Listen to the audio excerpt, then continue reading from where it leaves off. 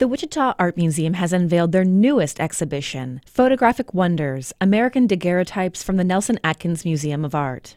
A daguerreotype is one of the earliest forms of photography. Invented in France by Louis Daguerre in 1839, Daguerre revolutionized scientific observation as well as art.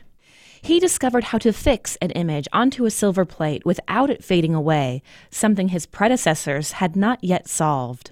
For the presentation of these one-of-a-kind objects, Wham has darkened the gallery, lighting only what is necessary. Spotlights illuminate wall texts, benches, and large plate daguerreotypes, while numerous light boxes holding majority of these photographic treasures line the gallery walls.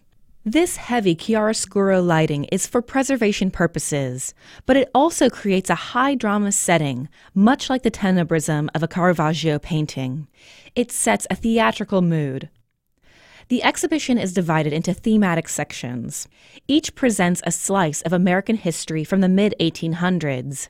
See American heroes like Frederick Douglass and Harriet Beecher Stowe, the everyday faces of Americans, and urban and rural images of an America in the throes of westward expansion. The exhibition concludes with a big interactive finish. A mock studio is set up with a velvet curtain backdrop, table, and a wooden chair.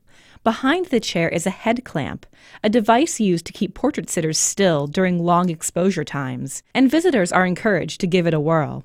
What I love about daguerreotypes is the remarkable clarity of the reflected surface that makes the image hauntingly beautiful. But what I love just as much as the daguerreotypes are the cases holding them. The delicate tin frame, the filigree pattern in the velvet opposite the silver plate, and the handheld size that makes these objects so personal, so precious. For KMUW, I'm Lindsay Herkimer DeVries.